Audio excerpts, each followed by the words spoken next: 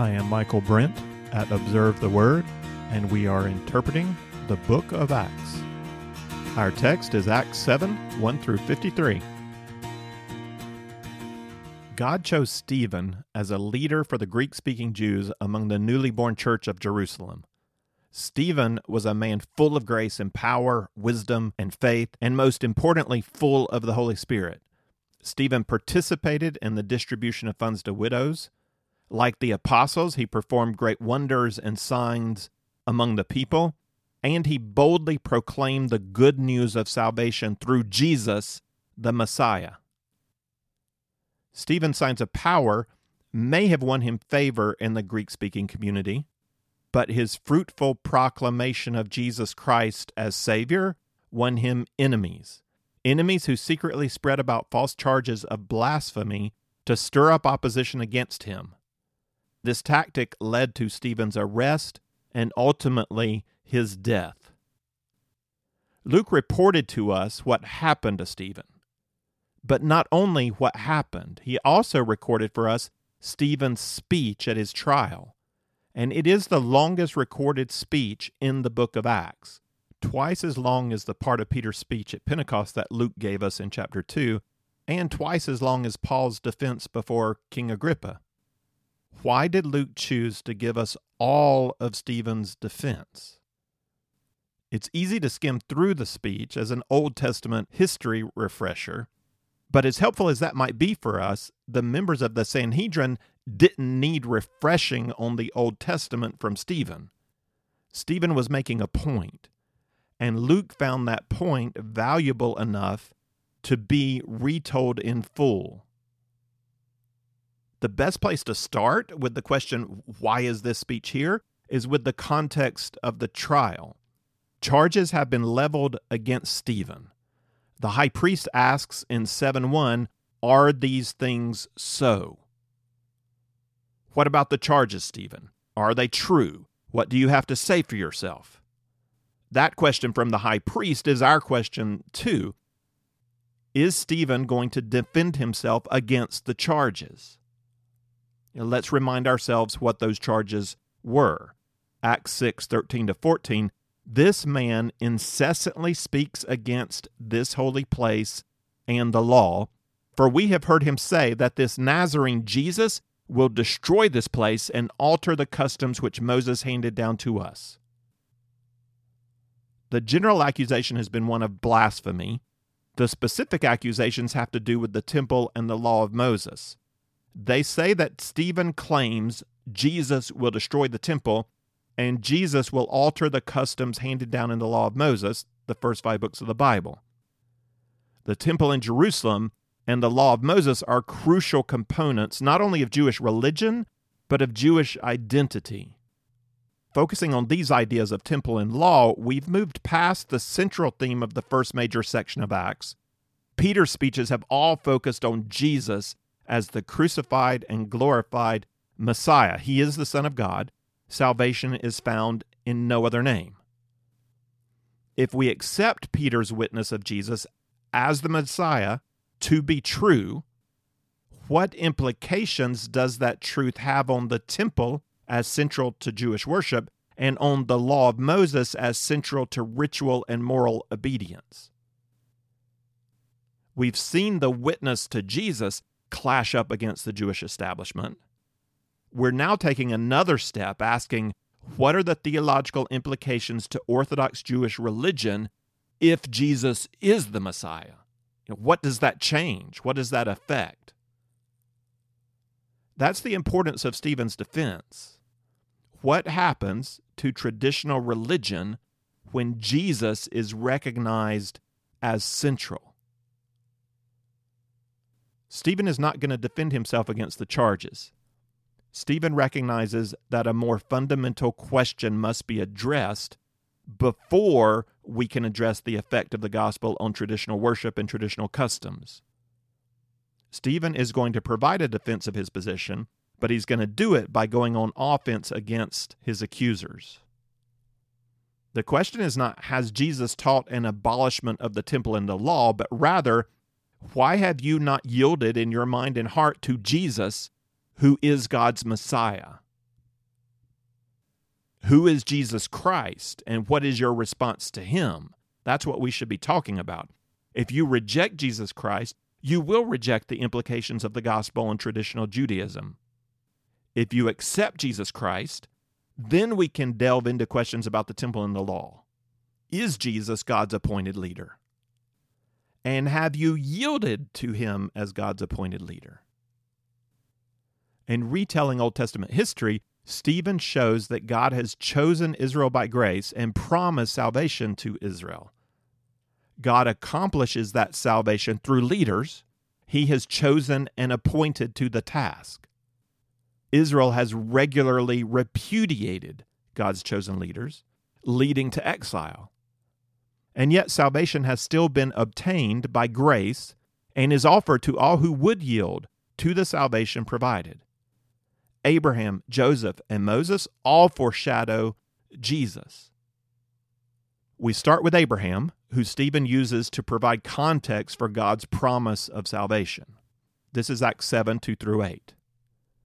And Stephen said, "Hear me, brethren and fathers. The God of glory appeared to our father Abraham when he was in Mesopotamia, before he lived in Haran, and said to him, 'Leave your country and your relatives and come into the land that I will show you.' Then he left the land of the Chaldeans and settled in Haran. From there, after his father died, God had him move to the country in which you are now living. But he gave him no inheritance in it, not even a foot of ground, and yet even when he had no child, he promised that he would give it to him as a possession and to his descendants after him. But God spoke to this effect, that his descendants would be aliens in a foreign land, and that they would be enslaved and mistreated for 400 years. And whatever nation to which they will be in bondage, I myself will judge, said God, and after that they will come out and serve me in this place. And he gave him the covenant of circumcision. And so Abraham became the father of Isaac and circumcised him on the 8th day, and Isaac became the father of Jacob, and Jacob of the 12 patriarchs. At first glance, this appears to be a retelling of common history. But Abraham's story spans 14 chapters in Genesis. Stephen condenses that to one paragraph. He chooses which parts to emphasize, and he ends up covering a lot of ground in a very short amount of text. Notice these 7 points Stephen has just established. First, the God of glory chose Abraham, appearing to him and giving him a commission. Second, Abraham obeyed. God said, leave. Abraham left. Third, God made a promise of grace, a promise of land and descendants. Fourth, God foretold a period of exile. Fifth, God foretold deliverance from exile. Sixth, after exile, Israelites would serve God in the promised land, and to serve in this sense includes the idea of worship. Seventh, God made a covenant with Abraham. This covenant was made in addition to the promise and included stipulations. The primary symbolic stipulation of circumcision is the one mentioned here. And we can summarize these points into 3 themes that recur through Stephen's speech. The theme of God-appointed leadership, the theme of promised deliverance from exile, and the theme of covenant obedience, or covenant disobedience, as we will see in the next 2 examples. Next, Stephen passes over Isaac and Jacob quickly to get to Joseph, his second example of God-appointed leadership. The covenant people comes to be through Abraham. The covenant people will be saved through Joseph. This is Acts 7, 9-16. The patriarchs became jealous of Joseph and sold him into Egypt. Yet God was with him and rescued him from all his afflictions and granted him favor and wisdom in the sight of Pharaoh, king of Egypt, and he made him governor over Egypt and all his household. Now a famine came over all Egypt and Canaan, and great affliction with it, and our fathers could find no food. But when Jacob heard that there was grain in Egypt, he sent our fathers there the first time. On the second visit, Joseph made himself known to his brothers, and Joseph's family was disclosed to Pharaoh. Then Joseph sent word and invited Jacob his father and all his relatives to come to him, 75 persons in all. And Jacob went down to Egypt, and there he and our fathers died. From there they were removed to Shechem and laid in the tomb which Abraham had purchased for a sum of money from the sons of Hamor in Shechem. Stephen's first point about Joseph is that his brothers sold him into Egypt out of jealousy. Stephen wants to show us this. Not only has God appointed leaders for salvation of Israel, Israel has repeatedly rejected the leaders appointed for their salvation. We know the story of Joseph's covenant obedience. We remember what he said to Potiphar's wife. How then could I do this great evil and sin against God? Everybody there knows Joseph is a covenant keeper. God's hand remains with Joseph, and at each point he's granted favor and wisdom. God develops him into the leader he needs to be for the deliverance of Israel. Jacob's move to Egypt with his whole family sets the stage for a long exile. And Stephen affirms the ongoing connection to the Promised Land by mentioning the burial of Jacob and Joseph in Shechem. Abraham and Joseph have set us up for Stephen's primary example of Moses, another leader appointed by God for the deliverance of Israel, and yet rejected by Israel. The rejection of Moses is significant because it is also a rejection of the law God delivered through Moses. In Stephen's summary, Moses is chosen by God and rejected by Israel twice. We start with the first choosing of Moses in 17-22. But as the time of the promise was approaching which God had assured to Abraham, the people increased and multiplied in Egypt, until there arose another king over Egypt who knew nothing about Joseph. It was he who took shrewd advantage of our race and mistreated our fathers, so that they would expose their infants and they would not survive. It was at this time that Moses was born, and he was lovely in the sight of God. And he was nurtured 3 months in his father's home, and after he'd been set outside, Pharaoh's daughter took him away and nurtured him as her own son. Moses was educated in all the learning of the Egyptians, and he was a man of power in words and deeds. Stephen returns to the promise of Abraham. God promised Abraham descendants, and he promised Abraham that those descendants would live in the promised land. God also foretold the exile in Egypt and deliverance from exile. Stephen established all of this when he mentioned Abraham. The time for fulfillment is now under Moses. Through this whole example, the language referring to Moses foreshadows the salvation that comes through Jesus. Now, what do you think the language "as the time of promise approaches" would mean to a first-century Jew if they did not know you were talking about Moses? As the time of promise approaches. What time of promise did they believe was approaching? They would hear that language as reference to the Messiah. He is the promised one they're looking for in their generation. As the time of promise approached back then, the Israelites experience oppression by a king who knew nothing about Joseph. That's another suggestive choice of words to quote from Exodus. Pharaoh knew nothing of Joseph, and so the people of God were oppressed. Oppression follows a lack of knowledge about God's appointed leader. In light of that oppression, God provides a new leader. Moses is described as lovely in the sight of God and as educated in all the learning of the Egyptians. He is a man of power in words and deeds. And we can imagine Jesus described as lovely in God's sight, a man of power in words and deeds. And Moses foreshadows Jesus. And in the life of Moses, God's sovereignty is clear. God chose Moses. God arranged for Moses to gain exposure to the high court of Egypt while somehow still being nurtured by his own mother. So he knows Egypt, he knows Israel. Moses is God's appointed leader for the salvation of his people. But he will be rejected. Verses 23-29. But when he was approaching the age of 40, it entered his mind to visit his brethren, the sons of Israel. And when he saw one of them being treated unjustly, he defended him and took vengeance for the oppressed by striking down the Egyptian. And he supposed that his brethren understood that God was granting them deliverance through him, but they did not understand. On the following day, he appeared to them as they were fighting together, and he tried to reconcile them in peace, saying, "Men, you are brethren. Why do you injure one another?" But the one who was injuring his neighbor pushed him away, saying, "Who made you a ruler and judge over us? You do not mean to kill me as you killed the Egyptian yesterday, do you?" At this remark, Moses fled and became an alien in the land of Midian, where he became the father of 2 sons. Stephen doesn't wholly justify Moses in striking down the Egyptian. He says that Moses' idea to visit his brethren entered his mind, not that God told him to visit his brethren.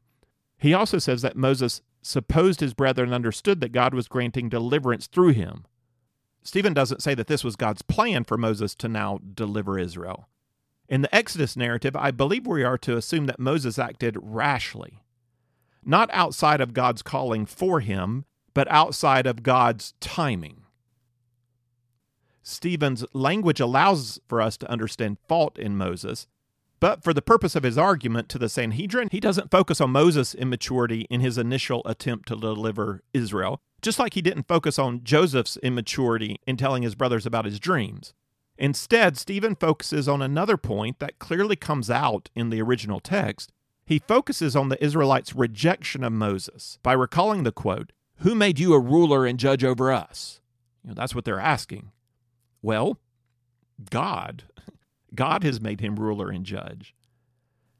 But God was not done with his sovereign preparation of Moses at this point. Moses needed to learn how to shepherd Israel, how to survive in the wilderness, and above all, how to be humble.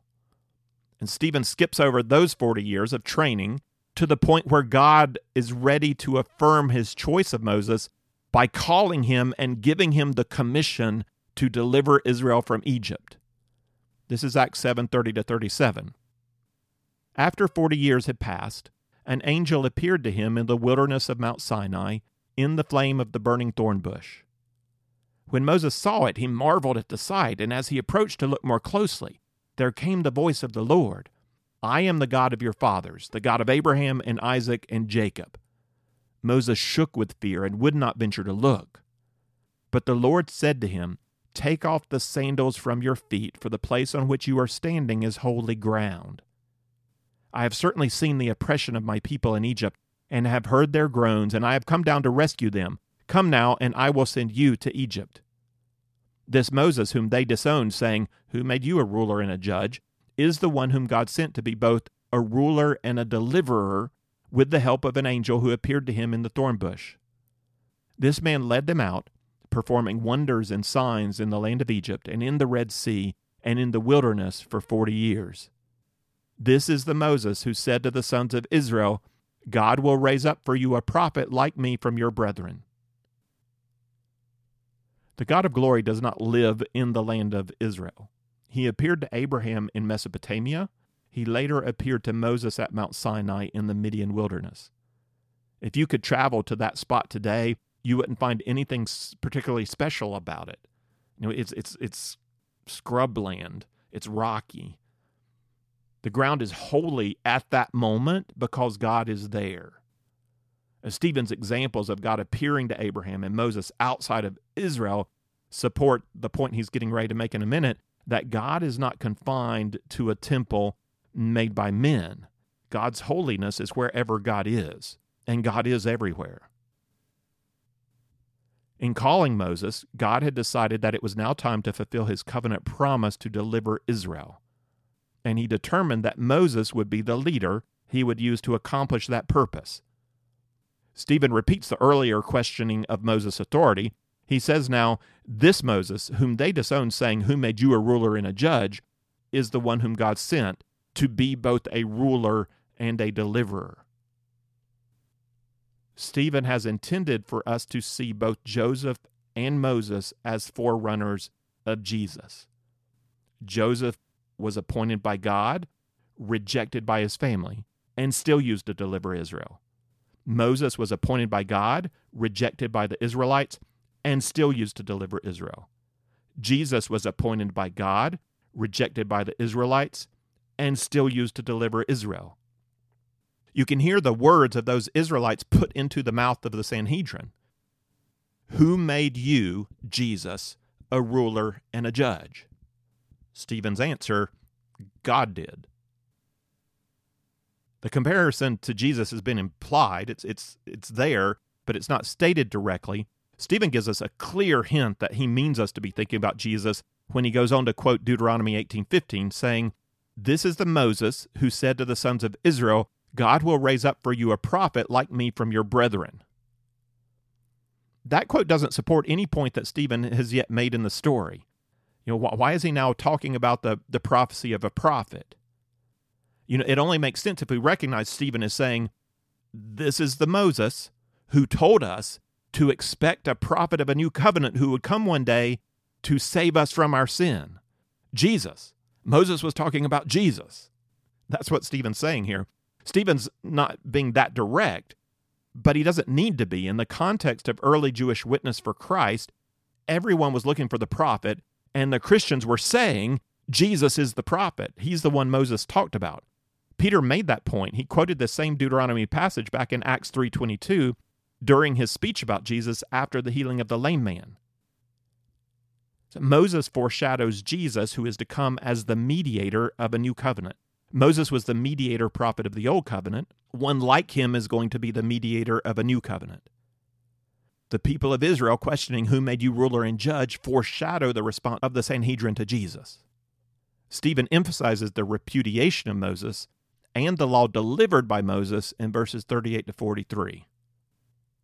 This is the one who was in the congregation in the wilderness together with the angel who was speaking to him on Mount Sinai and who was with our fathers, and he received living oracles to pass on to you.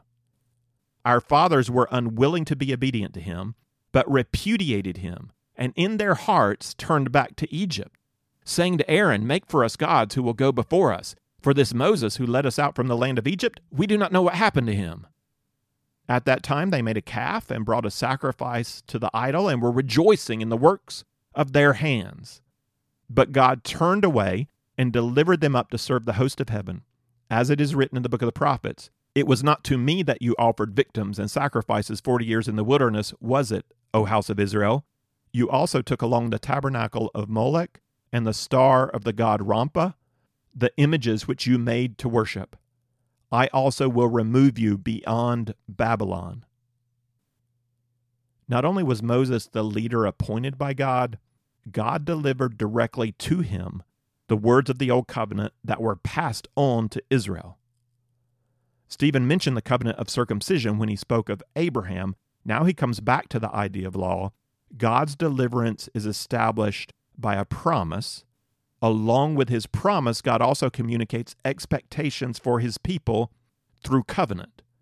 The promise is the basis for covenant relationship. It's received by grace through faith. Having been accepted through grace, the stipulations of covenant show the people how to live in relationship with God.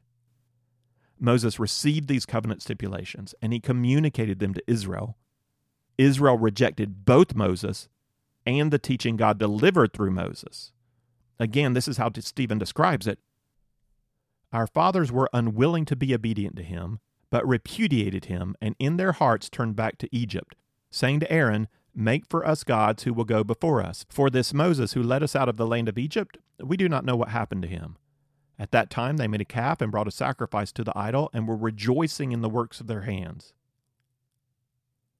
God's word provides definition for who God is. Make no idols. I don't want you to consider me as an idol. Worship no other gods before me. I am not one among many. I am the one. So to receive God by faith means receiving God according to the way God has defined himself, not according to how we would define him. We worship God according to who he says he is.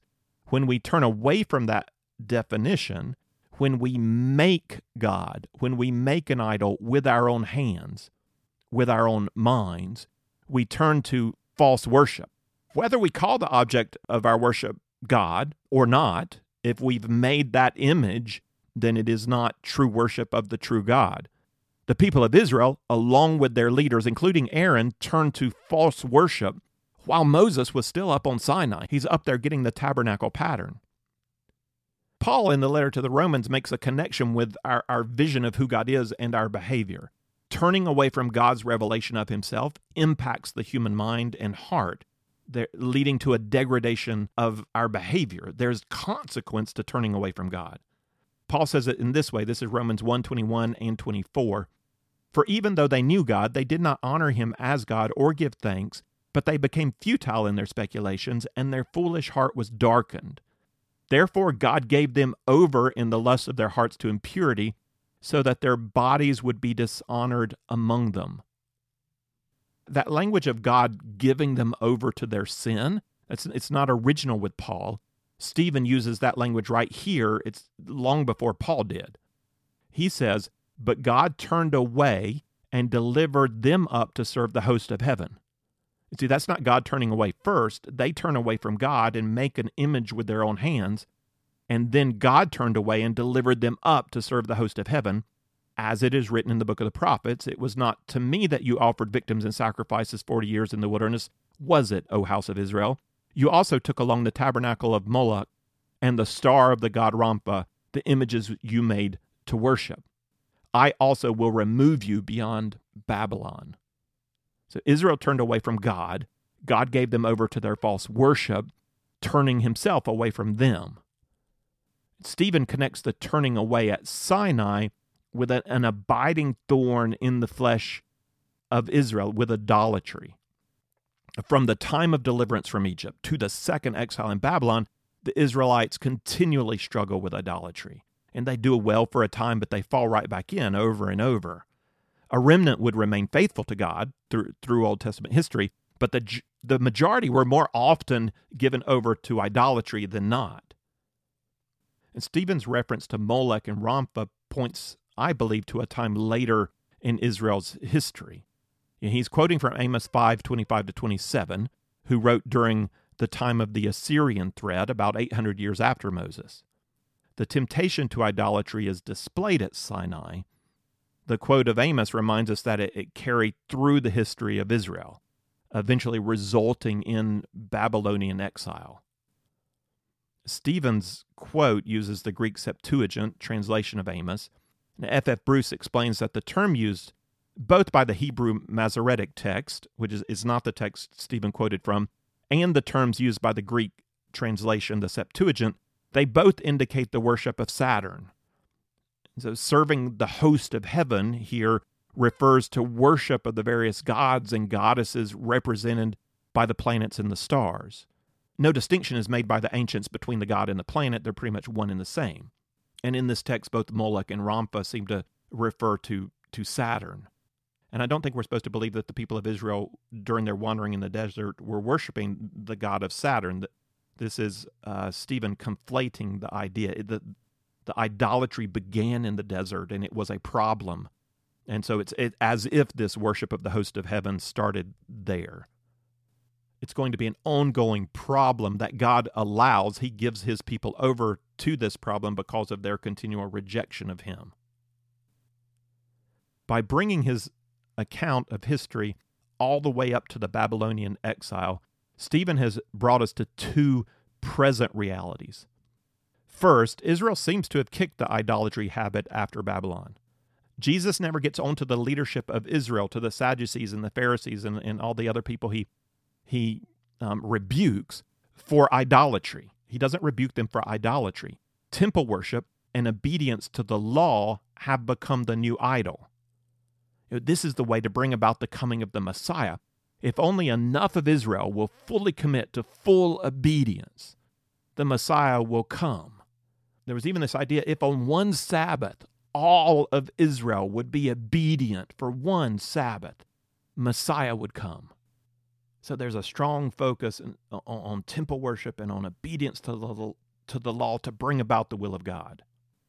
Second, we should recognize the first century perspective that Israel wasn't out of exile. There's this idea that the Babylonian exile wasn't fully over. The people had returned to the land, the temple had been restored, but kingship had not. And that final element is crucial. Israel has not been freed from foreign domination. And Israel would not be fully out of exile until Israel was independent, ruled by her own king, the promised son of David. Stephen's hearers would have been much more attuned to this theme of exile than we are. I think they would have noticed it from the beginning in Stephen's first words about Abraham. As Stephen connected the story to his present audience when he said, God removed Abraham to this country in which you are now living. So he connects the history to them. Then he says, but God said to this effect, that his offspring would be aliens in a foreign land, and that they would be enslaved and mistreated for 400 years, and whatever nation to which they shall be in bondage, I myself will judge. The Jews of Stephen's day would filter that story of exile through their own experience. They know he's talking about Egypt, but they're going to be thinking Babylon, and they're going to be thinking a present problem. As God delivered from Egypt, God will deliver us. As God brought us back from Babylon, he will free us from bondage in our own land. When Stephen said, and whatever nation to which they shall be in bondage, I myself will judge. That promise, there must have been people in his audience immediately thinking about that promise as the promise to judge Rome, who was holding them in bondage. We don't quite get this. We think Stephen is just giving us a history lesson, but as soon as he starts talking about Abraham and the land and the exile, this present audience is listening closely. The language of exile was present in their minds, and they thought about it according to their current situation and their current hopes. They were the ones in exile. They didn't see it as an exile to sin, but an exile to Rome, foreign domination, and they were looking for the Messiah, not to set them free from sin. They felt they were doing pretty good with that. They're the righteous ones, but they need freedom from Rome.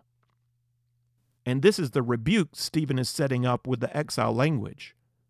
Your hope is for Messiah. Messiah has come to end the exile, but you murdered him. Stephen has established this pattern. God has provided Israel with a promise, a covenant, and faithful leadership. Israel has repudiated God's leaders and proved unfaithful to the covenant. In spite of Israel's disobedience, God has fulfilled the promise to save. With that pattern in mind, Stephen considers briefly the charges leveled against him. First, concerning temple worship. Let's read 44 to 50. Our fathers had the tabernacle of testimony in the wilderness, just as he who spoke to Moses directed him to make it according to the pattern which he had seen. And having received it in their turn, our fathers brought it in with Joshua upon dispossessing the nations, whom God drove out before our fathers, until the time of David. David found favor in God's sight and asked that he might find a dwelling place for the God of Jacob. But it was Solomon who built a house for him. However, the Most High does not dwell in houses made by human hands, as the prophet says, Heaven is my throne, and earth is the footstool of my feet. What kind of house will you build for me, says the Lord, or what place is there for my repose? Was it not my hand which made all things?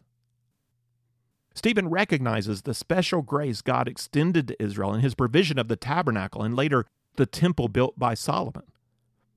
That's a special place and has a special purpose. However, as he's already hinted at by the God of glory appearing to Abraham in Mesopotamia and Moses on Mount Sinai, the Most High does not dwell in houses made by human hands. He's not limited to a locality.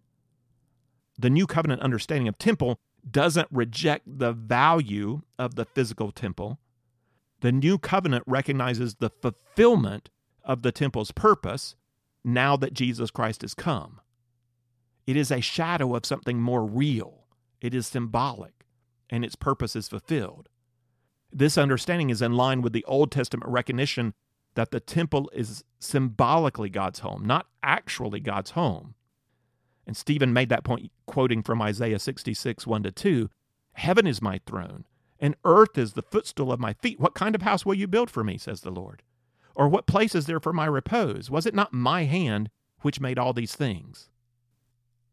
Stephen could say a lot more about the New Testament understanding of temple, but he determines to address the heart condition of his opponents, rather than defending a right understanding of temple. Addressing that heart condition is going to be Stephen's response to the charge that he promotes a change to the law of Moses. If Stephen doesn't really answer that accusation, he turns the accusation around. This is in verses 51 to 53, the end of the speech. And this concerns the law. You men who are stiff-necked and uncircumcised in heart and ears are always resisting the Holy Spirit. You're doing just as your fathers did. Which one of the prophets did your fathers not persecute? They killed those who had previously announced the coming of the righteous one, whose betrayers and murderers you have now become. You who received the law as ordained by angels and yet did not keep it. Whew.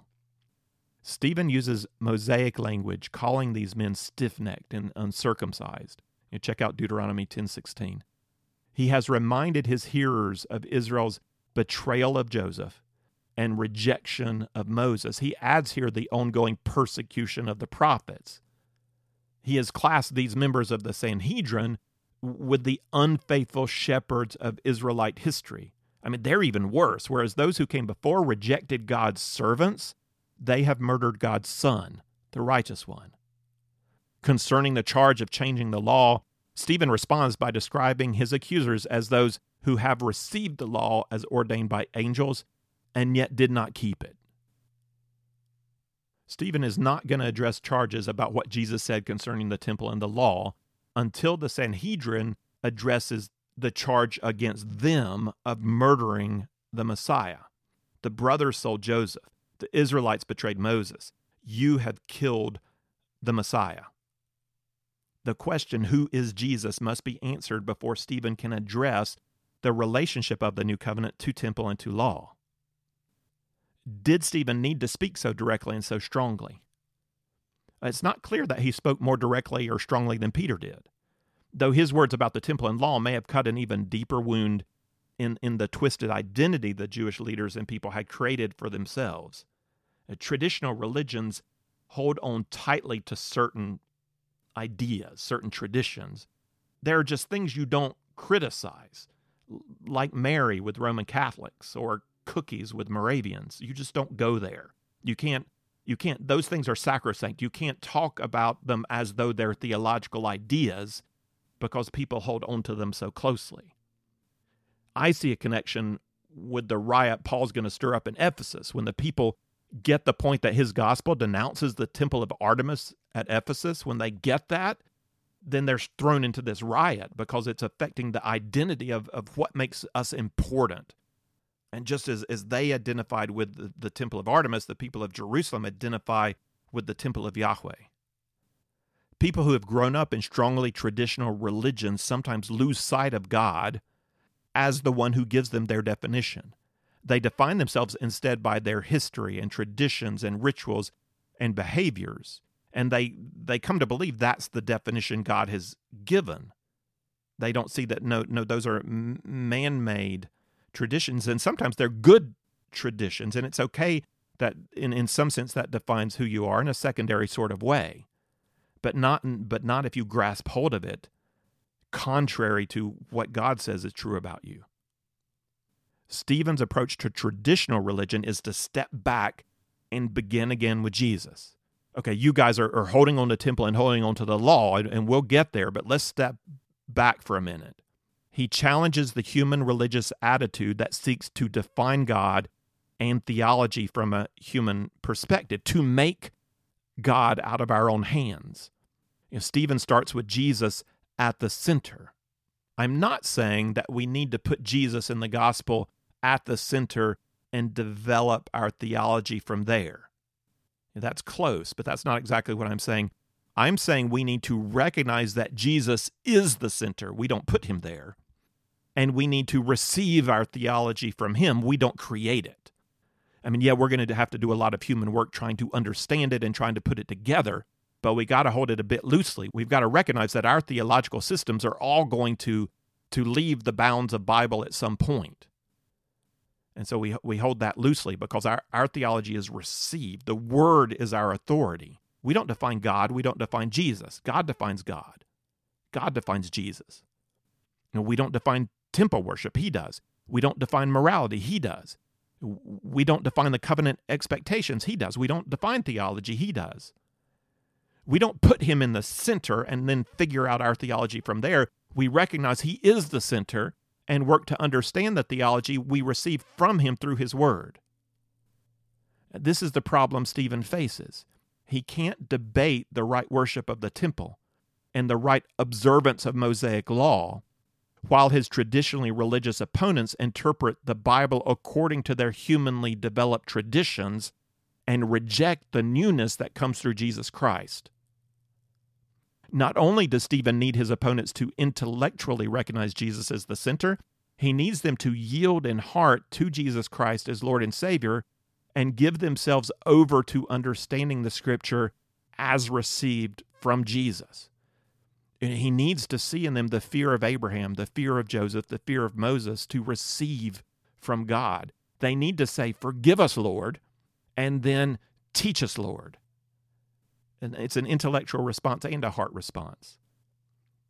A believer who begins with Jesus and the gospel at the center and then strives to understand the world according to the teaching received from God in his word, that kind of believer can engage with someone who holds to a strongly traditional religion, whether it's Jewish or whether it's a traditional Christian church. But at some point, the believer is going to have to be very clear that Jesus must be acknowledged as man and God, and salvation must be recognized as a gift of grace received through faith, and the Bible must be acknowledged as the one truly authoritative source for life and practice. Otherwise, you can't go further together. Without those three things, that Jesus is man and God, that salvation is by grace through faith, and that the Bible is the one truly authoritative source, we can't really move forward together. We can only have side discussions. Stephen recognizes what is at stake, both for the Christian movement and for the non-believing Jews in Jerusalem. And this is a difference between communicating with traditionally religious believers who are just believers in the system and communicating with the leaders who are maintaining that system and refuse to let it go. The traditional religion of Israel, held onto by these leaders, the members of the Sanhedrin, will keep the people of Israel bound under a false hope. And so Stephen is not just witnessing to anybody. Stephen is being put on trial by the highest court, and he feels the responsibility to publicly call this court to account. But for the glory of God, for the sake of the Christian movement, and for the sake of all the people of Jerusalem, Stephen is not willing here to compromise. Jesus is the Messiah, and before we can go further together, you have to acknowledge that. As witnesses for Jesus Christ, we will have to do the same. The gospel preached by Peter through the first major section of Acts will not yield to traditional religion. Jesus is the Christ. Forgiveness comes through faith in him. There is no other name by which a person can be saved. Traditional religion must yield to the gospel of Jesus Christ or be called to account. If you would like the text of this lesson with some reflection questions, or if you'd like to see some overview charts that go along with our study of the book of Acts, then check out our resource page at observetheword.com. You can also find there our previous series on the book of Romans, the Pentateuch, and the Gospel of John.